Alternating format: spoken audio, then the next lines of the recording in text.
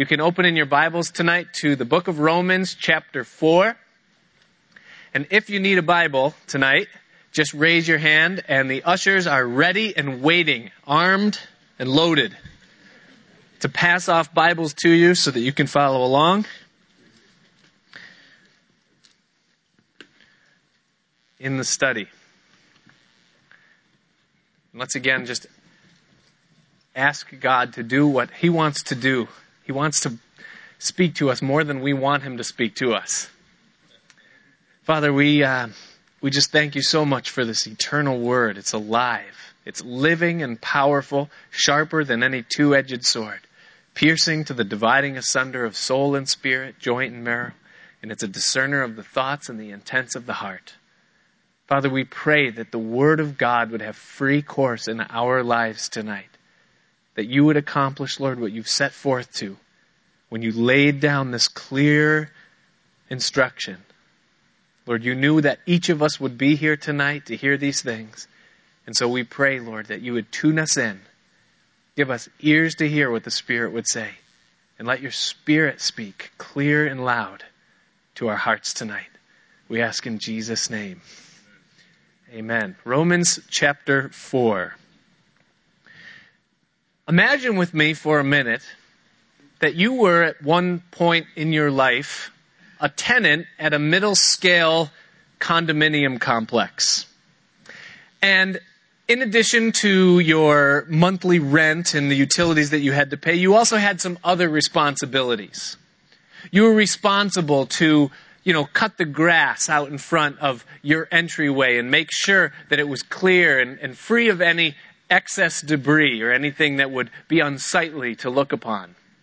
You were also responsible to make sure that your driveway and the area in front was clear of snow in the wintertime. And there were just some excess contractual agreements that you were responsible for as a member of this condominium complex. But it happened that in the course of time, you kind of grew financially and, you found a house. And so you moved out of the condo complex and you purchased your own piece of land and got the keys to your own house. And you kind of moved up in that sense, to a greater glory, to a better place to live. Now, what if 3 years after moving into this house, you got a letter from the condominium complex? And they wrote you a letter, and in it they say something like that, the board of trustees here has been notified that you're failing to keep up with your contractual responsibilities. We've received some complaints about the grass that is beginning to now, overgrow the area in front of your front door, and the various child, debris things, the swings and the slides are piling up on your property. And we've just received many complaints about your failure to comply with your contractual obligations. And if you want to be in good standing, if you want to stay in the good graces of this establishment, then you better get going and keep up with your, responsibilities and the things that you are supposed to do.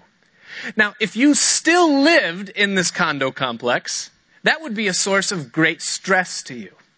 Because you would say, oh no, when am I going to find the time to do these things? I can't do it. This is just too much. It's insurmountable, all the amount of responsibilities. And your heart rate would begin to race. And you'd feel yourself getting tense because of all the things that you have to do. But because you no longer live there, because you're no longer under that contractual agreement, having moved out, having left the establishment, instead of stress, it just brings a smile. You go, some guy has to pick up his stuff, and they made a mistake in this whole thing, and you just kind of smile and you throw out the thing. Why? Because you're no longer bound to the terms and conditions of that contract. It's null and void from the time that you moved out and you're no longer, obligated to those things. Who cares? It's no big deal. Now, in our progression as we move through the book of Romans, the Apostle Paul has just made a radical claim about a new contract or a new covenant that man can have to be in a right standing before a holy God. Back in chapter 3, verse 21 that we studied last week, Paul says, "But now the righteousness of God apart from the law is manifested, being witnessed by the law and the prophets, even the righteousness from God, which is by faith in Jesus Christ, unto all and upon all them that believe, for there is no difference." All of mankind was subject to this contractual obligation that they had with God. As God stood upon Mount Sinai and spoke audibly in the hearing and audience of the whole world, he gave forth the law. 10 commands, 10 things that man must live by and keep and do perfectly throughout his entire life if he's to be accepted by and brought into fellowship with God. But man wasn't able to keep up those things.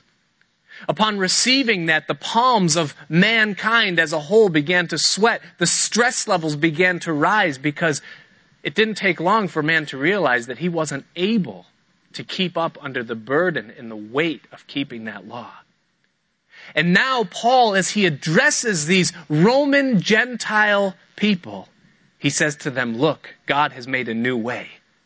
There's a whole new contract. There's a whole new covenant that God has established that isn't based upon the law in keeping of these rules, regulations, and deeds to be in right standing before God. But there's a new way. Through faith in Jesus Christ, the Son of God, who spilled his blood to pay for the sins that you and I incurred, we can be brought into this new relationship with God where we are accepted in him, not because of what we do, but because of what he's already done for us.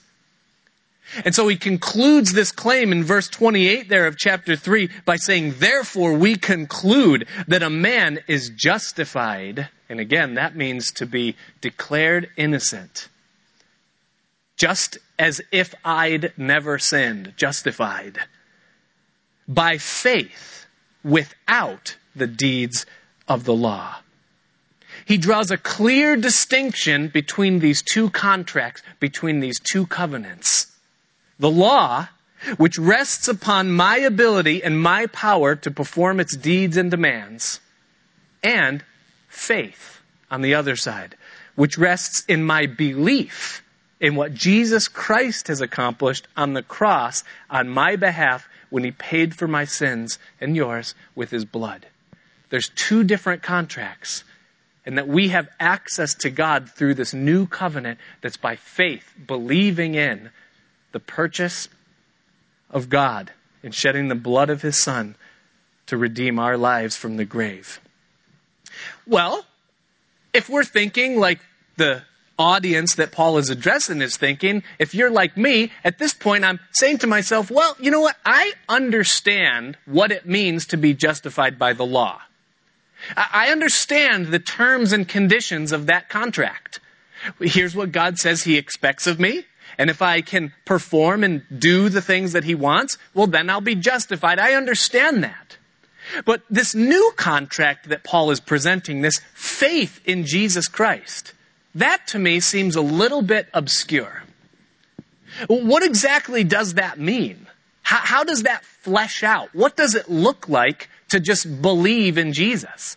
Because it seems like it's way too broad. I mean, it's kind of like this big, huge belief blanket that he's kind of throwing out there and just saying, just believe and you'll be saved.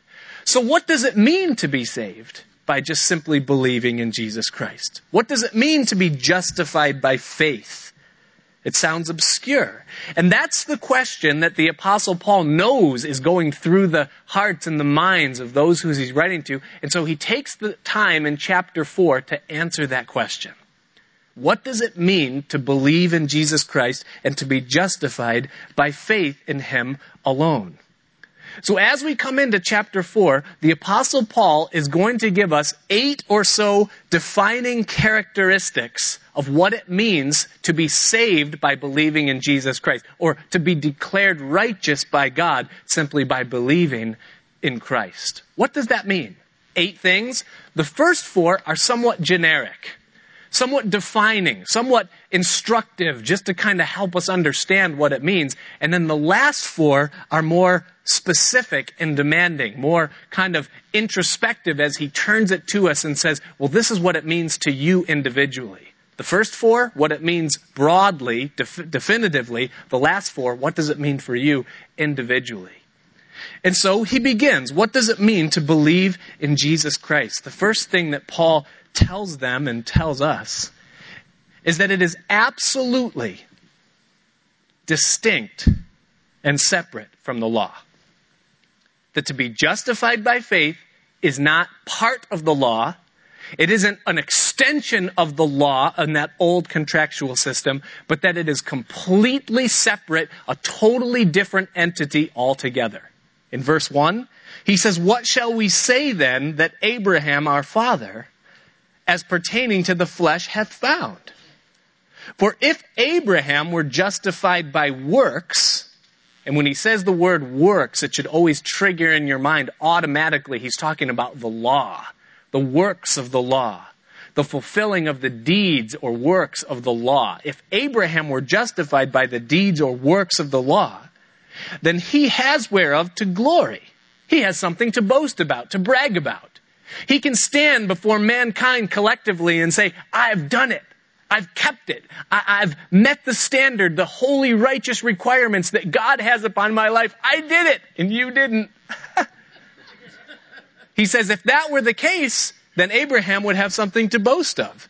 But not before God. But what does the scripture say?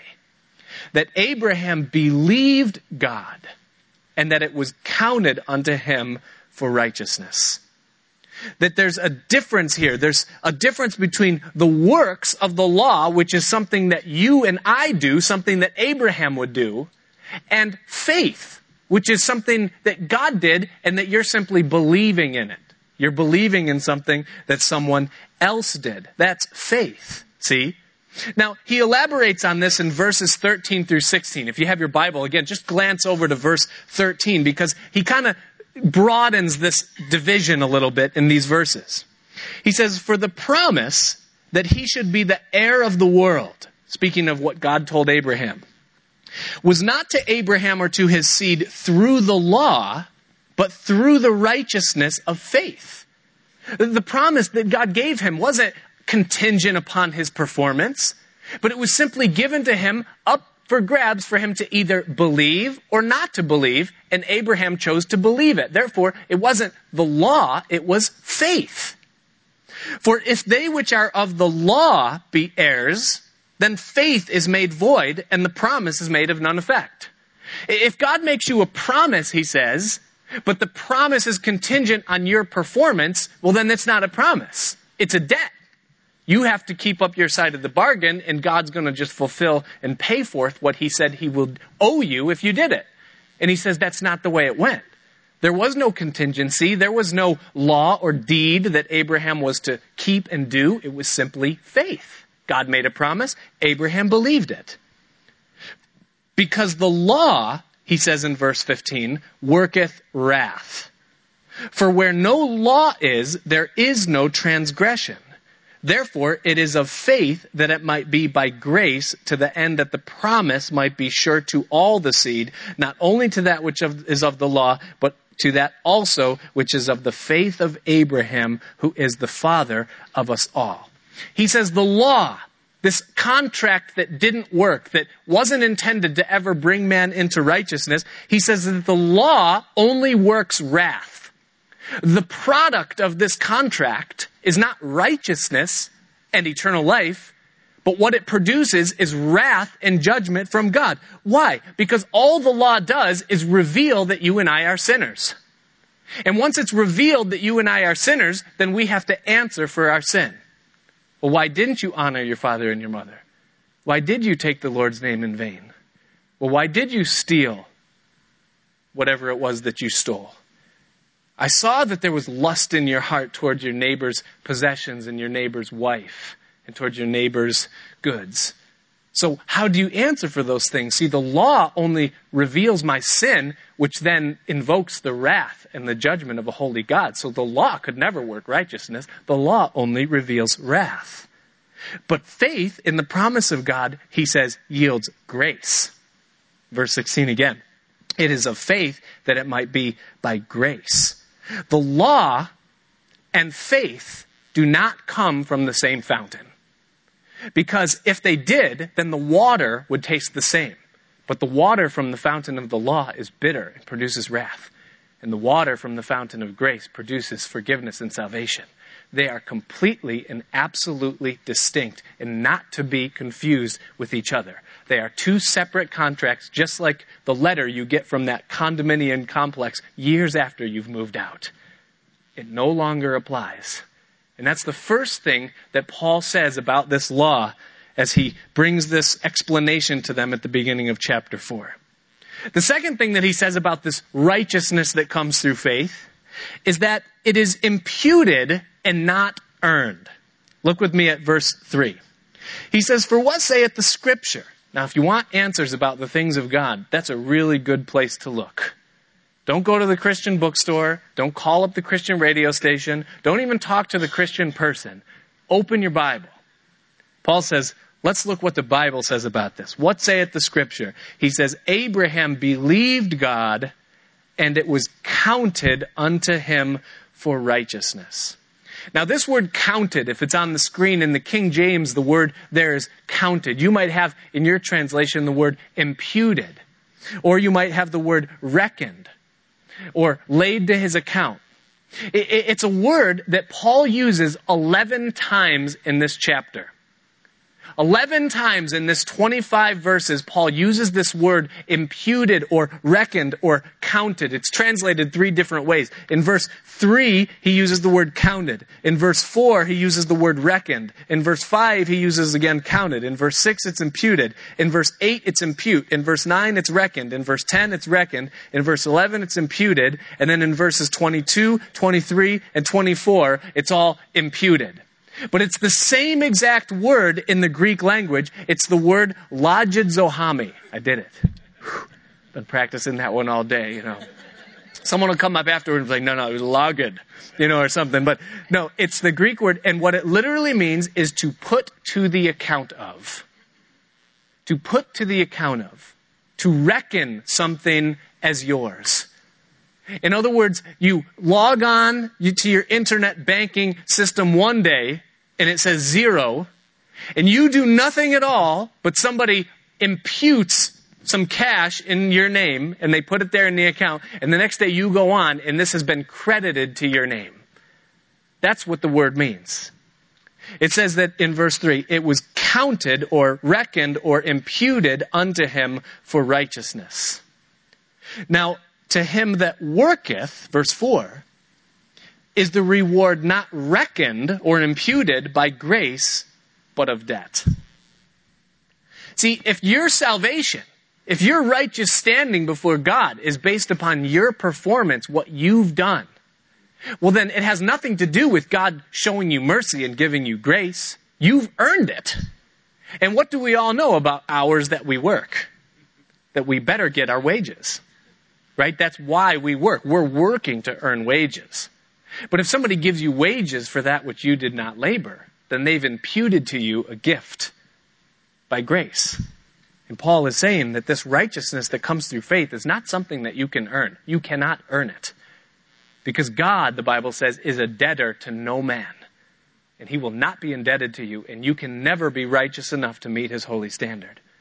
But if you humble yourself and come to him through the blood of his son Jesus, then it's his good pleasure, the Bible says, to impute to you righteousness, which means that to your account in heaven, the word justified is listed there under your name. That all of the sin, all of the debt that you incurred, all of the unrighteousness that exists in your life in reality is erased, put upon the back of his son, and the righteousness of God is laid to your account free of charge. It's reckoned. It's imputed. It's accounted to you. But it is not earned. Righteousness through faith is imputed, not earned. And it's very important that Paul communicates this to those that he's writing to, that they understand this. The third thing that Paul says about this righteousness that comes from faith is that it's completely undeserved. Look at verse 6 or verse 5. He says, "But to him that worketh not, but believes on him that justifies the ungodly, his faith is counted," or again, imputed. It's that same word to lay to your account. It's counted for righteousness. Even as David also describes the blessedness of the man unto whom God imputes righteousness without works, saying, "Blessed are they whose iniquities are forgiven, and whose sins are covered. Blessed is the man to whom the Lord will not impute," again, same word, sin. Blessed is the man to whom the Lord will not impute sin. Now, when he quotes this, he's literally quoting from the Psalms. Remember when Paul said a second ago, let's search the scriptures? Let's see what the Bible says about this. And first he talks about Abraham, and now he references David. He's quoting from Psalm chapter 32, verses 1 and 2. Now, he doesn't quote it exactly verbatim as it is in Scripture, but he gets the right idea. Let me read to you what David wrote in Psalm 32, verses 1 and 2. He says, "Blessed is he whose transgression is forgiven, whose sin is covered. Blessed is the man unto whom the Lord imputeth not iniquity, and in whose spirit there is no guile." Now, at first glance, that kind of seems redundant, doesn't it? Blessed is the man unto whom, the Lord, whose transgression is forgiven, whose sin is covered, the man to whom the Lord will not impute iniquity. It sounds like he's waxing poetic and he's just kind of using other words to say the same thing. Transgression, sin, iniquity, it's all the same thing, and he's just saying it's not applied. No. This is very calculated. He does this on purpose. Why?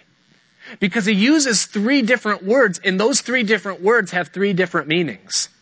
He says, blessed is the man whose transgression is forgiven. Do you know what transgression is, according to the Scriptures? It's willful, purposeful disobedience. Which means that God draws a line in the sand right in front of your eyes, and he says, do not cross this line. And you look God right in the eye, and you walk across the line. And you say, what are you going to do about it? That's what transgression means. It's willful, on purpose, calculated disobedience. And David said, blessed is the man whose transgression is forgiven. How could God forgive something that's done so pointedly and aggressively against him like that? But yet David says there's hope of that. The second word that David uses there in Psalm 32 is sin. He said, whose sin is covered. The word sin is a word that is more generic. It means unwilling sin. You know how it is. That's traffic sin. You never wake up in the morning and you're like, you know what? I'm just going to give in to my traffic sin today. And I am just going to cut off everybody that I possibly can. And anybody that slights me in any way, man, I am going to just run them off the road. Nobody does that. That just kind of happens. That comes out naturally. You're driving along and there's somebody and, they've got the cruise control on and they're coming up on you in the left lane and they're going about 1 mile an hour slower than you. And then you're coming up behind someone and you know that they're not going to let you in first. So you're there and all of a sudden you feel your blood pressure go up and you start to, and then so now you got to jam on the gas and you got to get in front or you got to slam on the brake and get right on them. There's something they have to pay for this. I've seen you guys do this. That's just sin. It's sin. We're not there and, we know, it's just something that springs up. Somebody says the wrong thing and it comes out, our spouse just says, could you pick that up? And it just comes out, it's sin. It's just, I didn't mean to. I wish I didn't say that. You ever do that? You say something, I shouldn't have said that, I shouldn't have said that, I shouldn't have said that, I shouldn't have said that. He says it can be forgiven. It's forgiven. And then the third word he uses is iniquity. Iniquity is just a word that simply means uncleanness. You take a shower, and then you go to sleep. What happens when you wake up in the morning? You stink. Do you know this? I hope I'm not telling this for the first time. Do you know we are unclean?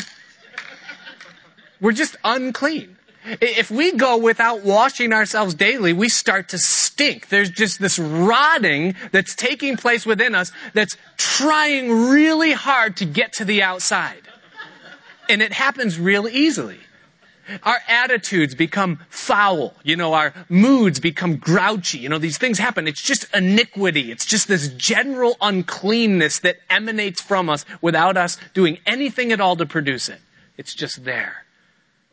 And that's the word he uses when he says, whose iniquities are not imputed to them.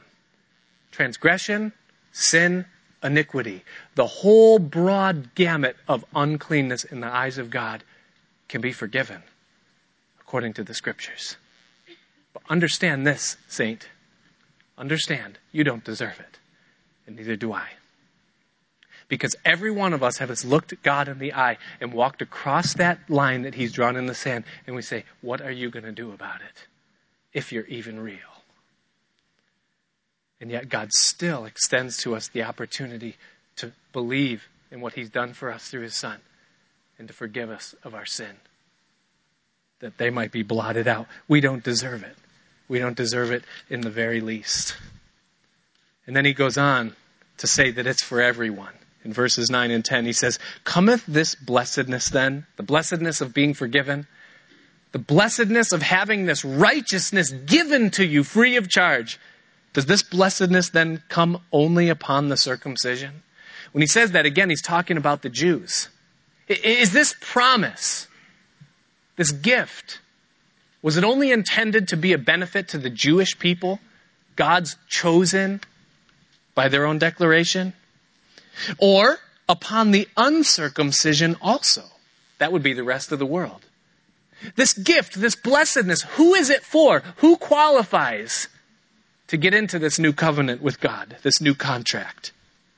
For we say that faith was reckoned to Abraham for righteousness. It was something that was imputed to him. He was given this righteousness. How was it then reckoned? When he was in circumcision or in uncircumcision? Not in circumcision, but in uncircumcision. What's that? What's he saying? Listen, Abraham was a citizen of Babylon at the time that God called him and gave him the promise.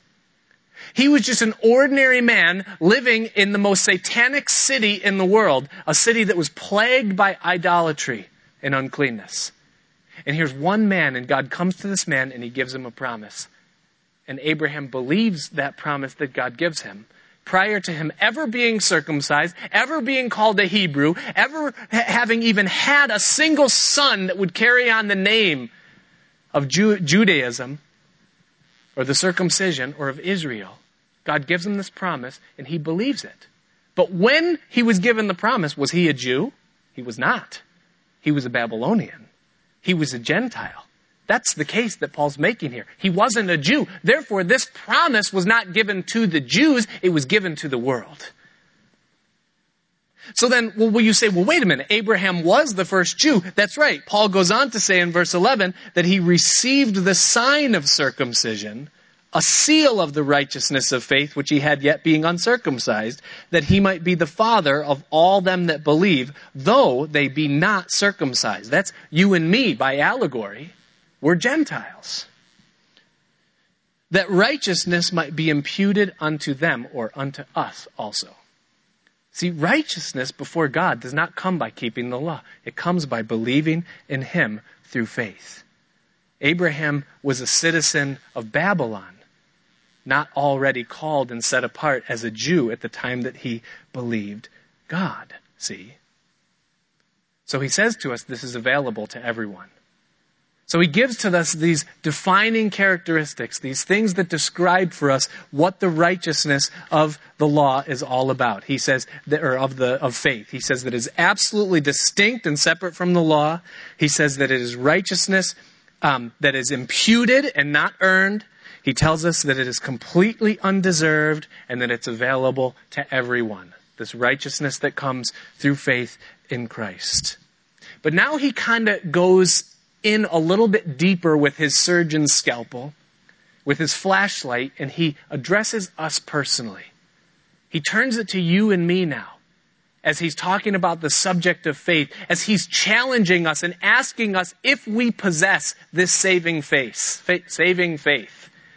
If we really have belief that imputes righteousness to us, he puts flesh and blood on it, and he delves a little bit deeper into Abraham's adventure, and he asks us the question, do you believe?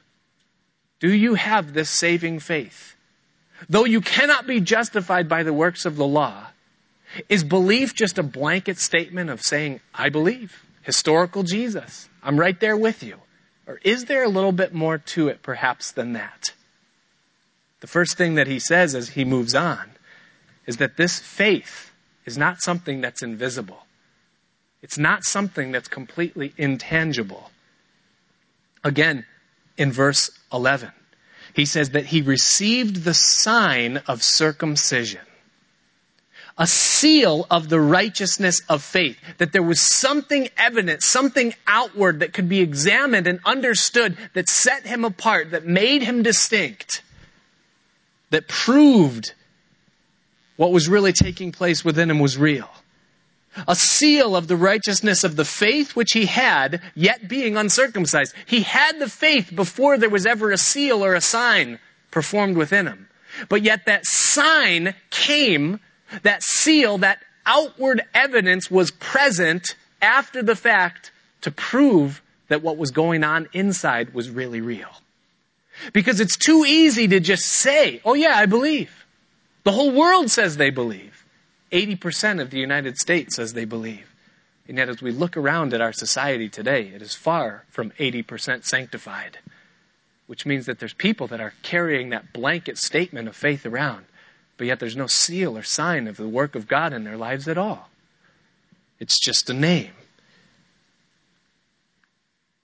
It says that it was a seal of the righteousness of the faith which he had, yet being uncircumcised, that he might be the father of all them that believe, though they be not circumcised, that the righteousness might be imputed unto them also. And then in verse 12 he says, and the father of circumcision to them who are not of the circumcision only. That's you and me. But what are we? If we're not circumcised, then he says, those who walk in the steps of that faith of our father Abraham, which he had, yet being uncircumcised. He says circumcision doesn't save you. Circumcision doesn't set you apart. Going through the outward cutting away in the aspect of what circumcision was and represented, that does not save you. But yet he says that there is something, a seal, a sign that takes place in your life that proves that something has happened. And that is that you walk in the steps of Abraham's faith. That's what he says. That you walk in the steps of Abraham's faith. There is a sign.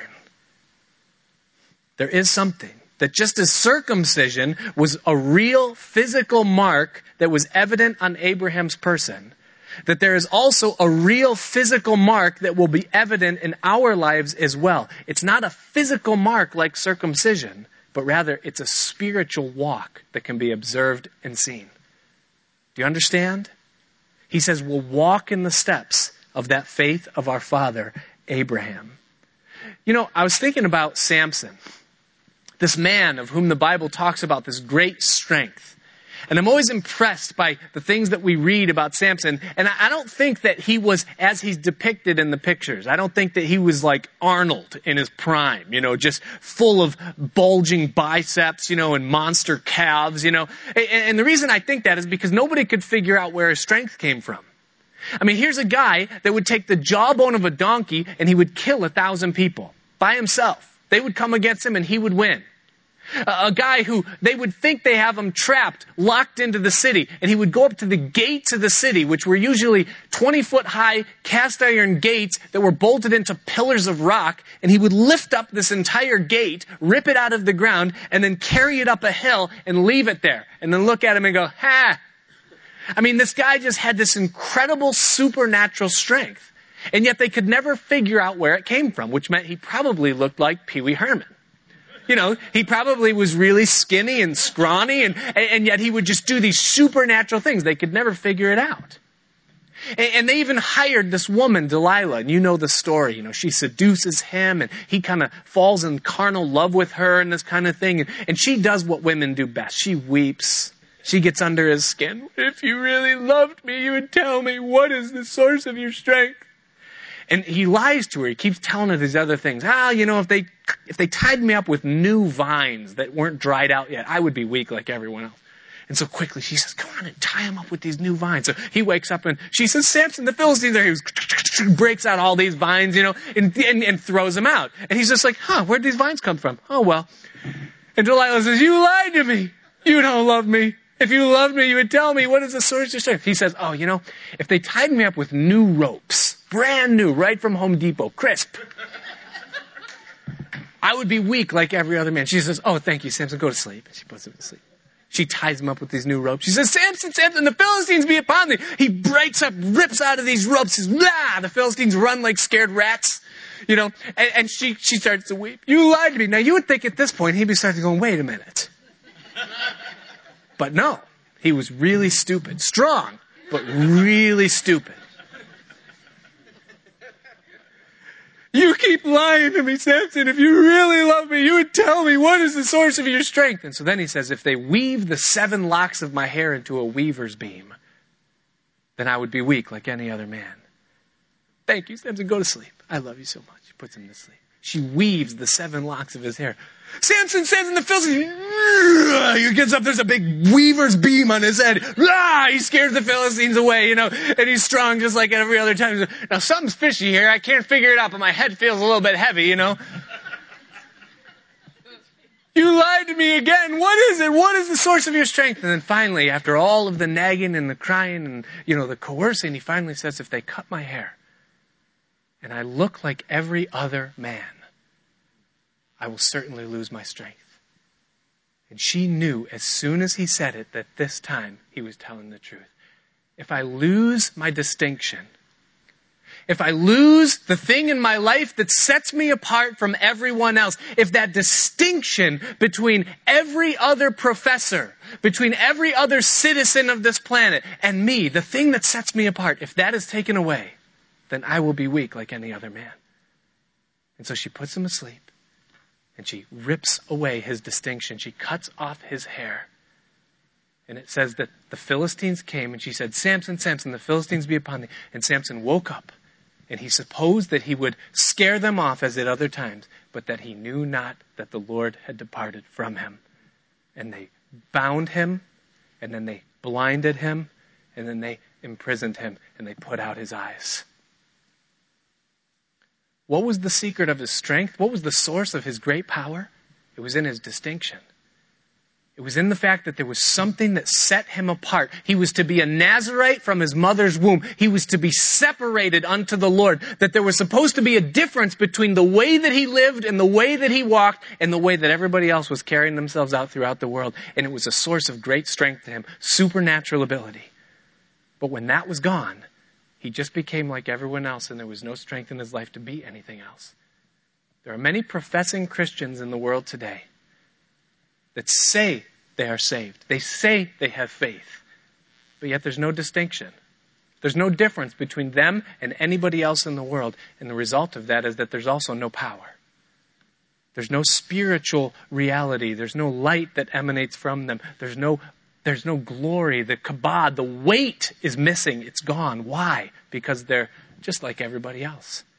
They say they have faith, but they don't walk in the steps of faithful Abraham. They say they're of the circumcision. I'm a Christian. But yet they don't walk. They don't demonstrate it. It's just in name. It has an appearance. See, faith is not blind faith. It's not professed faith. It's active faith. It looks like something. It's going somewhere. It has something, it has feet attached to it. It's carrying it. And that's what Paul is beginning to bring out in this, that those that are truly righteous because of their faith, they walk in the steps of faithful Abraham. For the promise that he should be heir of the world, verse 13, was not to Abraham or to his seed through the law, but through the righteousness of faith. For if they which are of the law be heirs, then faith is made void, and the promise of none effect. Because the law worketh wrath. For where no law is, there is no transgression. Therefore, it is of faith that it might be by grace, to the end that the promise might be sure to all the seed, not to that only which is of the law, not only to the circumcision, not only to the Jews, but also to that which is of the faith of Abraham, who is the father of us all. That includes you and me as well. As it is written, I have made thee a father of many nations. Now, he's going to put flesh on this. And I love this about the Bible, is that the Bible doesn't just give us, these facts and these, bits of information about a topic, but the Bible in many ways is like a picture book. Remember when you were a kid and you were at the library time and they would hold the book skillfully in a way I can't do, and they would put it there so that you could see the words on one side and then the picture on the other side? Paul is doing that to you. Do you realize that this is just a children's book? Because what he has just done is he has just given you the concept, and now he's going to give you the picture. As he looks into Abraham's faith and what it was, what does it look like for you and me now to have the kind of faith that Abraham has? Well, it starts with a promise. There has to be something for him to believe, which is given in verse 17. He says, as it is written, I have made thee a father of many nations. Now pause right there. Because God gave that promise to Abraham long before Abraham ever was the father of even one child. But notice something about that God speaks of it as though it's something that happened in the past. He says, I have made thee a father of many nations. Well, wait a minute, Lord. I don't even have a single son. How are you saying that you have already made me the father of many nations? There's a promise implied, a future that's already been foreseen and performed by God. But Abraham has seen none of it, and yet God's telling Abraham what he's done. I have already made you a father of many nations. Before him whom he believed, even God, who quickens the dead and calls those things which be not as though they were. In other words, God has just called something upon Abraham's life that doesn't even exist yet, and God says it as if it's already done. He calls those things which are not as though they already were. I have made thee a father of many nations. Now that's the promise that God made to him. Abraham believed it, and that faith was then imputed for righteousness. But was it something that Abraham just that day took a hold of and said, all right, it's done? No. Don't you wish Abraham woke up the next day and it was already done? Doesn't Abraham wish that he woke up the next day and it was already done? That already he had 7 grandsons and the thing was already in full swing and it was going down? That's not what happened. Read on. Verse 18. He says, who against hope believed in hope, that he might become the father of many nations, according to that which is spoken, so shall thy seed be. Now listen, because this is where it gets very personal. This is where it becomes between you and God, you listen, because God is looking at you right now, and God is saying to you that saving faith, the kind of faith that produces righteousness in your life, is a faith that is evidenced by, first of all, hope when everything seems hopeless. Hope when everything seems hopeless. Abraham was 75 years old when God met him and gave him that promise. 75. How old are you, Everett? 78. Sorry, I hope I didn't embarrass you. I figured you wouldn't mind. So, picture Everett given a promise of God. Everett, stand up. I know you're not embarrassed. That's why I asked. Okay, Everett. Everett, you are going to be the father of many nations. That's awesome. Problem is, you can be seated. Everett doesn't have any kids. And here's God now giving him this promise that he's going to be the father of many nations. Not just that he's going to have one. He's 75 years old and he's completely childless. Well, some time passes. He's just one man in a nation full of pagans. Who is he to have obtained this promise? A year later, he still doesn't have any children. At that point, perhaps he's thinking, well, maybe I just ate some really bad food and I don't know what I was seeing or what I was thinking, but I'm going to have kids? Well, no, not just 1 year, but 13 years goes by, or 11 years goes by. And Abraham is now 86 years old and he still has no kids. He's not getting any younger. Time isn't going backwards. God hasn't come to him and done or performed any of the things that God's going to perform. He's 86 at this point, and now his wife is just 10 years younger, so she's 76. And he still has no children. Oh, so he comes up with this great idea.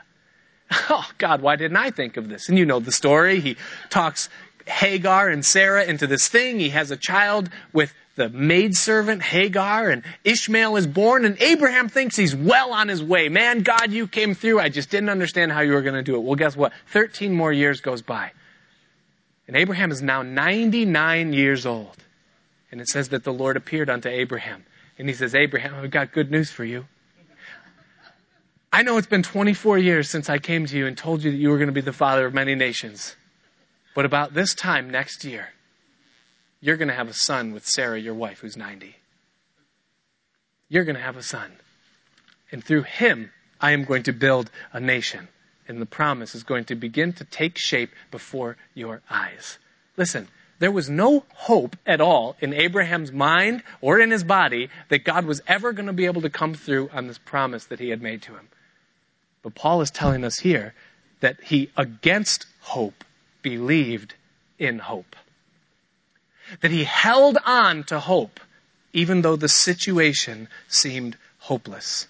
Everything in the scope of human reason says that you're crazy. But yet you still hold on and you say, no, God made a promise and he's going to make good on the promise that he made. He's the God of the hopeless situation. Whether it's Joseph, who was sold into slavery and then brought into the prison system in Egypt, whom God made a promise saying that your brothers are going to bow down to you. He, against hope, believed in hope. And sure enough, that day, 22 years later, he sees his brothers all there to buy grain, and they bow down before him. And coming into his heart again for the first time, years after he had forgotten that the promise was even made, he sees the fulfillment of it as his brothers are bowing down before him. The God of all hope came through and performed the promise that he had made. Gideon was told with 300 men to go against an army of 120,000. A seemingly hopeless situation. How could God ever deliver 120,000 men into our hands with only 300 on our side? And yet Gideon blew the trumpet at the end of that battle and declared victory because the God of all hope is not bound by the seemingly impossible situations that are so heavy and so hard for us. God came through. Joshua was faced with the task of seeing these insurmountable, impenetrable walls pierced through by his nation as God declared and said, go in and take that city. The situation seems hopeless. How could it ever happen? These walls, nobody's ever been able to get through them. But yet the God of all hope came through, and by marching around it, those times as God declared, those walls fell down and Jericho was delivered into the hands of the Israelites because the God of all hope comes through in a seemingly hopeless situation. Ruth and Naomi, Elisha and Gehazi, the stories go on of hopeless situations where the God of all hope keeps his promise because he will not be indebted to man and he will keep and perform that which he has promised to do. But saving faith keeps hope in the presence of adversity. What seemingly hopeless situation do you find yourself facing tonight? What insurmountable wall is in front of you? Against all hope, do you believe in hope? Do you walk in the steps of faith? I'm challenged by this. I'm challenged by it. Is there anything that's too hard for God? Jeremiah chapter 32, verses 17, and then again in verse 27. Jeremiah first asks the question, he says, is anything too hard for God? And then God responds 10 verses later, and he says, I am the God of all flesh. There is nothing too hard for me. Nothing is too hard for God. Nothing is too hard for God. The second characteristic of Abraham's faith that Paul is challenging us to display as well is that saving faith doesn't put any value on the physical or human limitations. Verse 19. He says, and being not weak in faith, he considered not his own body now dead when he was about 100 years old, neither yet the deadness of Sarah's womb. He was almost 100, Sarah was almost 90, and it didn't even enter into his mind as God spoke to him that day that there are scientific rules that apply to all of mankind, and what you're saying is going to happen, God, can't happen. Because it's just impossible. We're talking about there's a human reproductive system and a biological makeup of the same, and there's an intricate science involved, and we are way beyond the years where, this is going to work. I mean, it can't happen. We're just too old. It's gone. But Abraham saw beyond the mechanical science of it, and he saw the God that creates matter out of nothing, and that who invented the scientific model involved. And therefore he realized that if this is the God that made this whole thing, then he's not bound by the deadness of Sarah's womb or by the fact that I'm 100 years old. He didn't look at the physical limitations. He didn't consider that God wasn't able to do it because man isn't able to do it. See, people think that if man isn't able, then that must mean that God isn't able. Joshua saw an opportunity to severely beat back the enemies of Israel, but he was limited by the setting of the sun. The day began to wax dim. The sun was beginning to set, and he knew that if he had just a couple more hours of daylight, he could push them back to a point where Israel would be secure, where they would be guarded against their enemies. And so knowing that God, who's the creator of time and space, that he's the one who made the scientific model, he calls out and he says, "Sun, stand thou still," not considering the limitations of the scientific model. And the day was extended on Joshua's behalf to the beating down of the enemies and to the recording in every culture of antiquity of either an extended day or an extended night, because God, who's more powerful than the system that he made, stopped the sun or the rotation of the earth, and he caused the battle to be won. The king issued a threat. He said, "For any that don't bow down and worship me, they'll be thrown into this burning fiery furnace." And you know the story. Shadrach, Meshach, and Abednego, they have that rebellious heart that God gives to his servants when God is challenged in such a way as that. And the king is enraged when he sees these three boys who won't worship this idol. And he says, "Heat the furnace 7 times hotter than it is wont to be heated. Heat that thing until it's glowing itself. We're going to burn these guys up." Now, there's a scientific law here, you understand. I mean, it's just like rock, paper, scissors, right? I mean, you play rock, paper, scissors, you're like understanding great depths of science, right? The rock is stronger than the scissors, the scissors is stronger than the paper. And listen, fire beats flesh. It's true every time you throw flesh into the fire, the flesh burns up. But these guys said, "You know what? We know the God who made the flesh and made the fire, and he is able to deliver us from your hand, O king, and from this burning fiery furnace." And they said, "We're not going to worship and bow down to your golden statue. Throw us in the furnace." And you know the story. They're thrown in. And it says that there were 4 dancing within it. And when they came out, not only were they unharmed, but the ropes that bound them were burned off, and they didn't even smell like smoke. Amazing. Why? Because they didn't consider the physical and human limitations to be that which would keep them back. See, they weren't afraid. God able to deliver them. Faith sees past human limitations. It's a true story. There was an old preacher that was effective and fruitful throughout his life. And on his deathbed, he was there with a young preacher, and he took him by the hand, and the young preacher looked at the old preacher, and he said, "Sir, if you could give me one piece of advice that I could carry with me throughout the rest of my years that you have learned in yours, say it now." And the old preacher looked at the young preacher, and he looked him right in the eye, and he said, "Son, God will alter natural law and human government when the name of Jesus is held before his throne." Don't ever put the physical limitations that you have or the human reasoning that the world holds to as a limitation before the hand of a holy God. Nothing is too hard for him. What physical limitation has you doubting tonight? Whether it's the scientific laws of the reproductive system or the mechanics of a troubled marriage or the number of hours in a day, or the economic laws of income must be greater than or equal to the budget.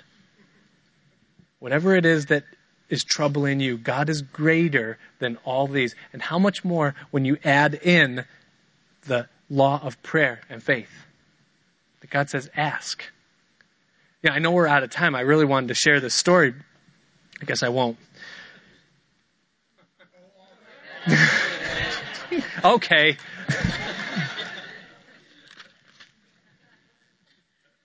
We're doing some minor landscaping. And, we're constantly burning stuff.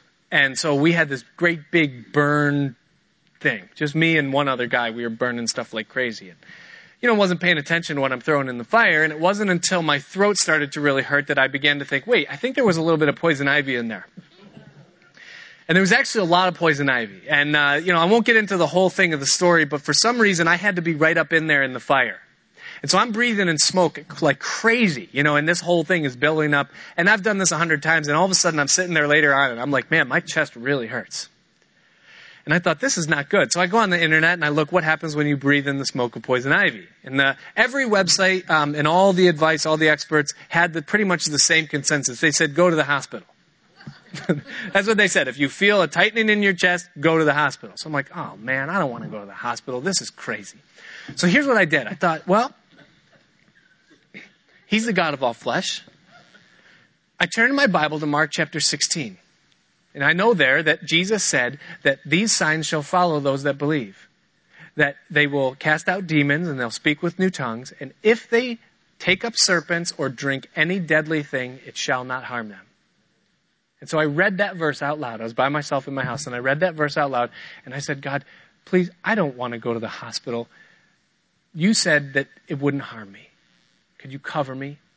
And I'll tell you, I know, you know what it's like when you're sitting in church or you're sitting somewhere and you know that God touches you. You just feel the presence of God. I felt on both sides of my back and on both ankles, I felt God touch me. And I said, thank you. Thank you, Lord. And I woke up the next morning and I was fine. No problems. Now you could discount it and say, well, you just, you were mistaken or something else. No, I really believe that God hears when we pray. And especially when we pray according to His word, according to His will. He's good. He's good. So what situation has you troubled? It says in verse 20 that Abraham staggered not at the promise of God through unbelief, but he was strong in faith, giving glory to God. Now, to be fair, he did stagger. Abraham staggered through self-preservation. He staggered through self-reliance. He staggered with fear. He staggered with self-will and self-effort. He staggered with a lack of surrender and a lack of letting go. On one occasion, he begged God to do it his way rather than yielding to God's way. He staggered in many ways. But in one way, the Bible says that Abraham did not stagger, is that his faith in the true and powerful living God never wavered. He never staggered in his faith. He never looked back to his old life. He never stopped pursuing God. He never stopped daily growing closer in his relationship with his Father. Regardless of his struggles and where he did stagger and fail, there were two things that always marked the man's life that we're reading about here. The tent and the altar. Everywhere he went, he did two things. He pitched a tent and he built an altar. The tent spoke of his life and relationship with this world, and the altar spoke of his relationship with the next. And that was always with him, no matter where he went. But his feet were positioned and set in a way where he knew where he was going, and he never wavered in his pursuit of God. And therefore, it says in verse 22 that it was imputed to him for righteousness. That this faith that this man had, that he hoped in the hopeless situation, that he didn't count on the physical limitations of God, but he trusted him no matter what, and he staggered not through unbelief, that this resulted in his righteousness, that God imputed it unto him for righteousness. In verse 21, it says that he was fully persuaded that what God promised, he was able to perform. A full persuasion that the things that were promised and spoken are true. How about in your own life? You say, Nick, that's exactly my issue. That's exactly my problem. You just read it. You said right there in verse 21 that he was fully persuaded that what God promised he was able to perform. I have that. I believe that. I believe that God will perform everything that he says. My problem is this, that I'm not convinced that he'll do it for me. I believe that he can. I'm just not sure if he will. I believe that he's able. But is he really willing to do it? Paul knew they would be thinking this, and so he says in verse 23, "Now it was not written for his sake alone that it was imputed to him, but for us also, to whom it shall be imputed if we believe on him that raised up Jesus, our Lord, from the dead." See, this is exactly Paul's point as he's concluding, is that Abraham was just a common man in a satanic city who chose to believe the promises of God. How can it get any more common than that? How about you and me? We think, well, who am I? I'm nobody. Nobody cares about me except me. Why would God care about me? Why would God want to do these things? Well, why would God care about Abraham? Why Abraham? Why David? Why any of the people? There was no reason. It's just grace. The real issue is, do you believe it? Do you believe that God cares about you? All of the promises apply to all that believe. So you must choose to either believe and then leave as though it's already done. That even though maybe it's a long way off, but yet you position your life in such a way as though it's already done. Amazing. Faith must be active. Faith must be active. Passive faith makes a profession, but active faith requires action. Passive faith is based on knowledge, but active faith is based on experience and doing. Passive faith believes that Jesus walked on water, but active faith steps out and does it when he calls, like Peter did. Passive faith believes in God as part of a life, but active faith pursues him and doesn't back down. Action is the evidence of genuine faith. So do you really believe? The worship team can come. Lori. What's troubling you tonight? What's troubling you right now? What situation is it that's in your heart that won't leave you alone? That's what comes back when you're by yourself or when you get to be alone. What is that thing that's troubling you that's in your mind, in your heart? David said in Psalm 37, verse 25, he says, "I have been young and now I am old, yet I have not seen the righteous forsaken, nor his seed begging bread." He said, over the course of my whole life I have looked and I have never seen God fail in his promise to provide for his people. That in every instance he has come through every time, and there's never been a time that God lacked. Has there ever been a time in your life that God didn't come through? Then what's the trouble? What are you worried about? Psalm 138 verse 8 says that he will perfect that which concerns me. That it's a promise of God upon your life that he is working and that he's going to complete the work. Philippians 1:6. That he who began a good work will be faithful to complete it. You ask the question, well, am I going to make it to heaven? Am I really going to get there? Am I really going to gather and obtain this righteousness that comes by faith? John chapter 8 verse 9, Jesus said, "I am the door. If by me any man enter in, he shall be saved, and he shall go in and out and find pasture." Do you believe it? 1 John chapter 5 verse 13 says, "These things have I written unto you that believe on the name of the Son of God, that you may know that you have eternal life, and that you may believe on the name of the Son of God." Do you believe? Is there feet underneath your faith? Is your life positioned in a way that you're pursuing God in the way that Abraham was? The Bible says that if you have that kind of faith, that the righteousness of God through Jesus Christ is imputed and laid to your account. That you're a believer in Christ. It's evidenced by your life and you will be saved. That you can stand assured before God that you're a possessor of his eternal inheritance. Father, we just pray that you would fill us with faith. That, Lord, where we're lacking, where in some way, Lord, we're doubting, where we can grasp it intellectually, but yet we have yet to come into that full persuasion of our own. Lord, we say with that centurion, help our unbelief. Lord, we know that we can't be saved by any righteous work that we have done. But it's only by your grace through faith. And so, Lord, we pray that you would give us the faith and that you would help us, Lord. Lord, though we stagger in many ways, may we never stagger in our belief of you. Lord, work in our lives right now. We call upon that promise, Lord, that you'll finish the work that you started.